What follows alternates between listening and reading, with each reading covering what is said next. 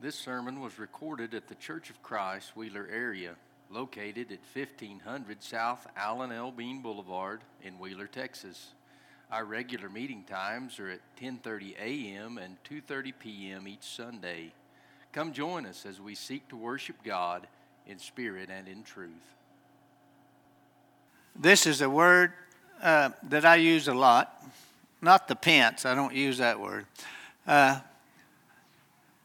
I will tell Becky, I thought I heard you say whatever. And she'll explain to me that I'm probably not paying good attention. But for those of you that want some funny stories about people that don't hear well, talk to me after the service and we'll get a good laugh or two on some things I thought I heard. But when I think spiritually about I thought, you have to go to Naaman.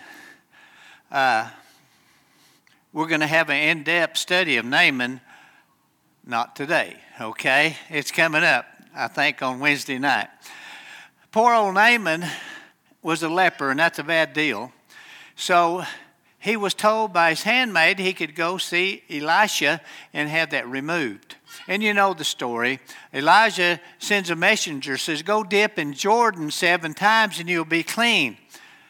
Naaman said, our words, I thought he'd come out and do something, wave his hands over the place and recover the leper. So he went away in a wrath. He was mad about this because it didn't happen the way he wanted it to. That's one example of I thought. Let's look at some more kind of fun things as we introduce our thoughts for the day. A lot of people think Adam and Eve ate of the apple in the Garden of Eden. It could have been. I'm not going to say it's not, but it says they took of the fruit thereof from it. It was fruit. So I think that's funny. If you ask people that you meet on the street what was eaten in the Garden of Eden, I think the first thing you're going to hear is an apple. An apple. They thought that's what it was. Another deal that I think is kind of funny is 2 by 2. You see pictures of the ark, and you see these animals going in 2 by 2 to the ark. Well, that's true on the unclean. But it says by 7s, the male and his female of the clean animals. The fowl of the air by 7s, the male and the female. But every picture that I see about the ark has going in 2 by 2. What about this? You go to the Christmas play, they'll have 3 wise men. There may have been 3, but it just says, there came wise men from east to Jerusalem. So we get these thoughts in our mind. The world puts thoughts in our minds, what I'm trying to tell, I guess. Let's look at 1 Corinthians 10 and 12. Wherefore let him that thinketh he standeth take heed lest he fall. We get bombarded with thoughts in the world today, and we hear them over and over enough, we finally accept them as the truth. You can go into politics, you can go to all kind of things, and you know, when I was a young man a lot of years ago, you never heard about transgender stuff. You just didn't, that didn't happen. But now we get to where we hear it over and over and we can accept these things. One other thing I think is a little bit interesting is people think throughout the world you can worship anything. You can worship a tree or a stone or I don't know, some type of idol. Matthew 16 and 16, and Simon Peter answered and said, Thou art Christ, the Son of the living God. And Jesus answered and said unto him, Blessed art thou, Simon Bar-Jonah, for flesh and blood hath not revealed it unto thee, but my Father which is in heaven. I don't know, I didn't do any research to how many things are worshipped by people throughout the world. No telling. So we get this in our head, we can just about worship anything. But one thing I want to think about is the thought that are pounded in our heads, we can go to church anywhere. Some 20, 25 years ago in Wheeler, the Chamber of Commerce put out a little calendar. And it had all the days down here. And on the top part of it says, go to the church of your choice, but let's walk together. And that's what it said on that calendar, encouraging everyone to go to church. But think about this. In Matthew 16 and 18, I say also unto thee that thou art Peter, and upon this rock I'll build my church, and the gates of hell shall not prevail against it. With the internet now, we can pick a religious organization and go back and see when, where, how it started. We can see where it started. I'm telling you that Christ said, I will build my church, and the gates of hell shall not prevail against it. Then in Acts 20 and 28, take heed therefore unto yourselves, and to all the flock over which the Holy Ghost hath made you overseers, to feed the church of God, which he hath purchased with his own blood. Christ purchased the church on the cross. He died for us. He died for that church. Some of these other religious organizations, I don't know what the purchase price or cost was. Think a little longer on this. In Ephesians 5 and 23, for the husband is head of the wife, even as Christ is head of the church and the Savior of the body. You know, I can think of one religion where they have a guy that's the head of it. And he comes out sometimes of years, and the whole mass of people standing there to listen to what he has to say. Our guy is Christ. We need to listen to him through his word in the scriptures. In Acts 2 and 47, praising God and having favor with all the people, and the Lord added to the church daily such that should be saved. You know, we read and hear about conventions. So-and-so denomination is having a convention, and they set up new changes, new things that's going to happen, and they're going to make changes in how their religious organization operates. That isn't what we find in the scriptures.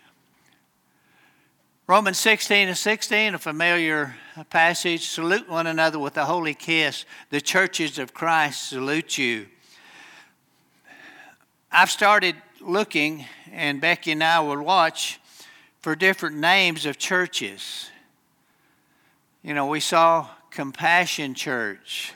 We saw the Link Church. I mean, you hear all these names. Probably the one that's got the longest history I think of is 20, 30 years ago in Farmers Branch, there was a large Church of Christ down there, super large. Well, they've started changing some things, so now the name of that church is The Branch.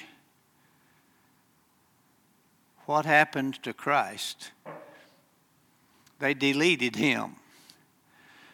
So we have to be careful on what we're doing. I think it'll be handled someday, because we see this warning, Matthew 15 and 13. But he answered and said, every plant which my heavenly Father hath not planted shall be rooted up. Let them alone. They be blind leaders of the blind, and if the blind lead the blind, both shall fall into a ditch. You know, you can find all kind of things taught in churches. Even in the Church of Christ, you'll have things they've added, they've used. You'll find Sunday school, professional preacher. You'll find women teaching. You might find musical instruments, all kind of things that are completely unscriptural according to the Word. So we have to be careful on the church of our choice. We don't need that thought embroidered in our head.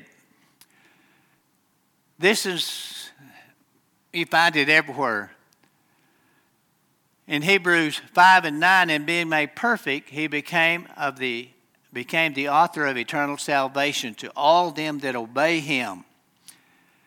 Just faith, just believe, just accept Jesus in your heart. But we see that the perfect author says, yes, you have to have faith. This is one of the necessary ingredients. I think this answers it pretty well in James 2:17. Even so, faith, if it have not works, is dead, being alone. Yea, a man may say that I have faith and I have works. Show me thy faith without thy works, and I will show thee my faith by my works. Thou believest there is one God, thou doest well. The devils also believe and tremble. But wilt thou know, O vain man, that faith without works is dead? You know, we done a little series on the family not long ago. And one of our, for lack of better words, our battle cry was, lead by faith. Lead by example. Lead by our life. In verse 24 there, you see how that by works a man is justified and not faith only. Y'all know here good and well that it takes more than faith. Another thought that's out there that once saved, you're always saved. That's simple. That's nice, isn't it? But it's not right. Galatians 5:4, Christ has become of no effect to you. Whosoever of you are justified by the law, ye are fallen from grace. Yes, you can fall from grace. And 2 Peter 2:22 probably does it as simply as I can find. But it has happened to them according to the true proverb, the dog is turned to his own vomit again, and the sow that was washed to her wallowing in the mire. Yes, we can have our sins forgiven, but we can go back into the world and listen to what's in the world. It can rub off on us, and we can be in a lost condition again. A very familiar verse that we use a lot when we're teaching, James 5:16, confess your faults one to another and pray one for another that you may be healed. The effectual fervent prayer of a righteous man availeth much. God give us a solution for when we fall short. We're not perfect, and we may fall short, so we have a solution here. Another thought that we find rampant throughout the world, that baptism is not necessary. I think Zane quoted this morning Ephesians 4:5, one Lord, one faith, one baptism. All of us know Mark 16:16, he that believeth is baptized shall be saved, he that believeth not shall be damned. I have been in stores, places of business, and you see a little pamphlet, and it's a handout. And you read through there, and if you'll pray this prayer, you punched a ticket to heaven. It don't say that, but it's what it means. Just pray this. Accept Jesus as your personal Savior. That's wrong. I mean, that's just a thought we cannot get in our head. Acts 2:38, then Peter said unto them, repent and be baptized, every one of you, in the name of Jesus Christ, for the remission of sins, you receive the gift of the Holy Ghost. Some places say you can be saved, and then with an option, you can be baptized. Maybe we'll have a bunch of people together and go to the pool or whatever. That's not right either. Let's continue to study this a little bit.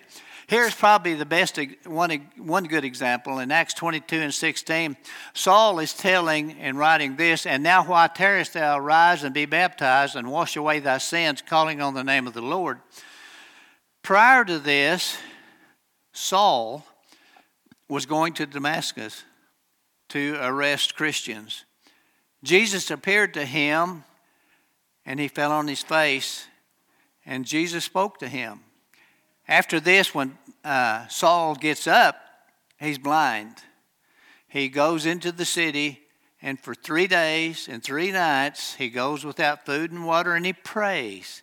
He prays. I imagine he prayed more fervently than most of us here. But when Ananias came, he says, this is what you do. Arise and be baptized and wash away thy sin. He prayed for 3 days and 3 nights while he was blind. He still had his sins. When he baptized, the sins were washed away. So, I know y'all realize baptism is essential for your salvation. And Romans 6:3, we start here, know ye not that so many of us as were baptized into Jesus Christ were baptized into his death. Therefore we are buried with him by baptism into death, that like as Christ was raised up from the dead by the glory of the Father, even so we also should walk in newness of life. Folks, you need to get this. This is essential to your eternal salvation.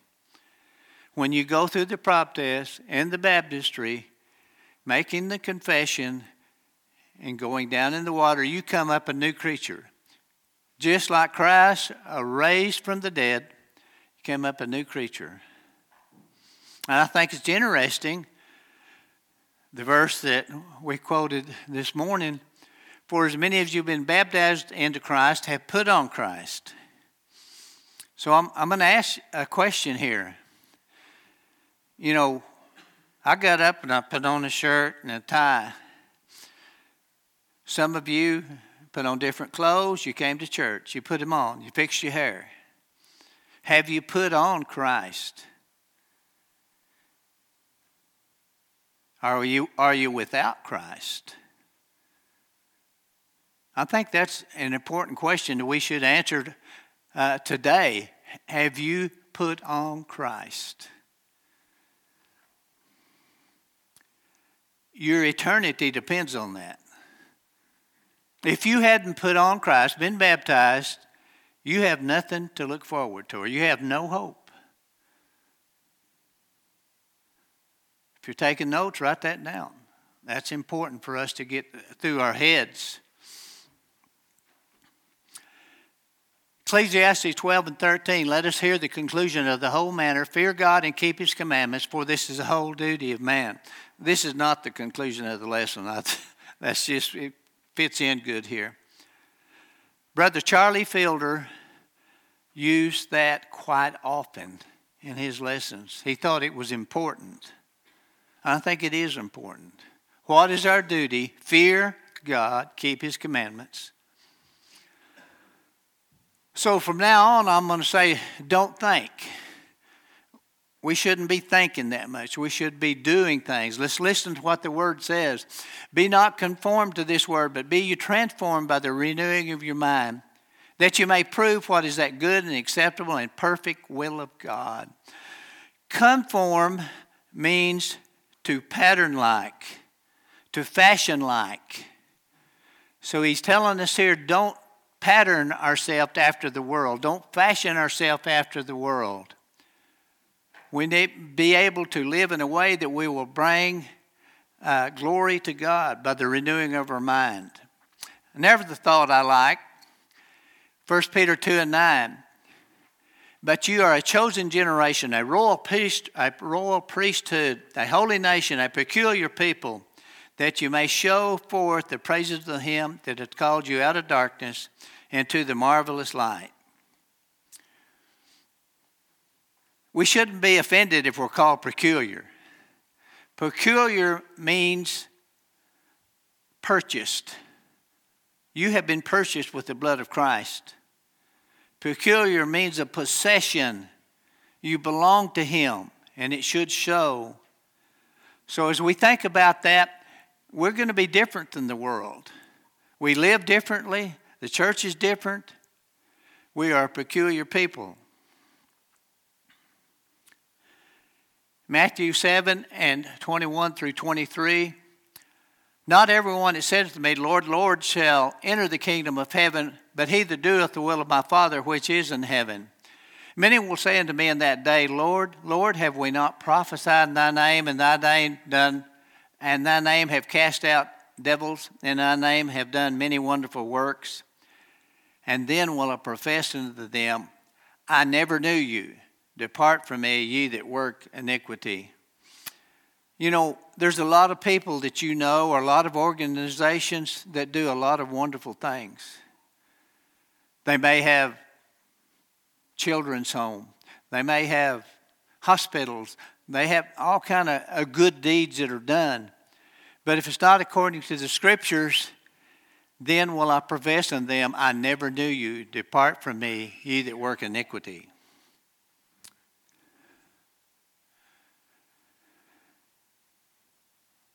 In Revelations 22 and verse 18, for I testify unto every man that heareth the words of the prophecy of this book, if any man shall add unto these things, God shall add unto him the plagues that are written in this book.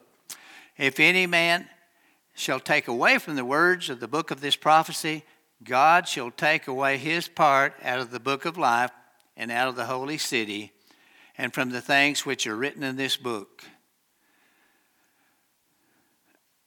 When the plan of salvation is changed,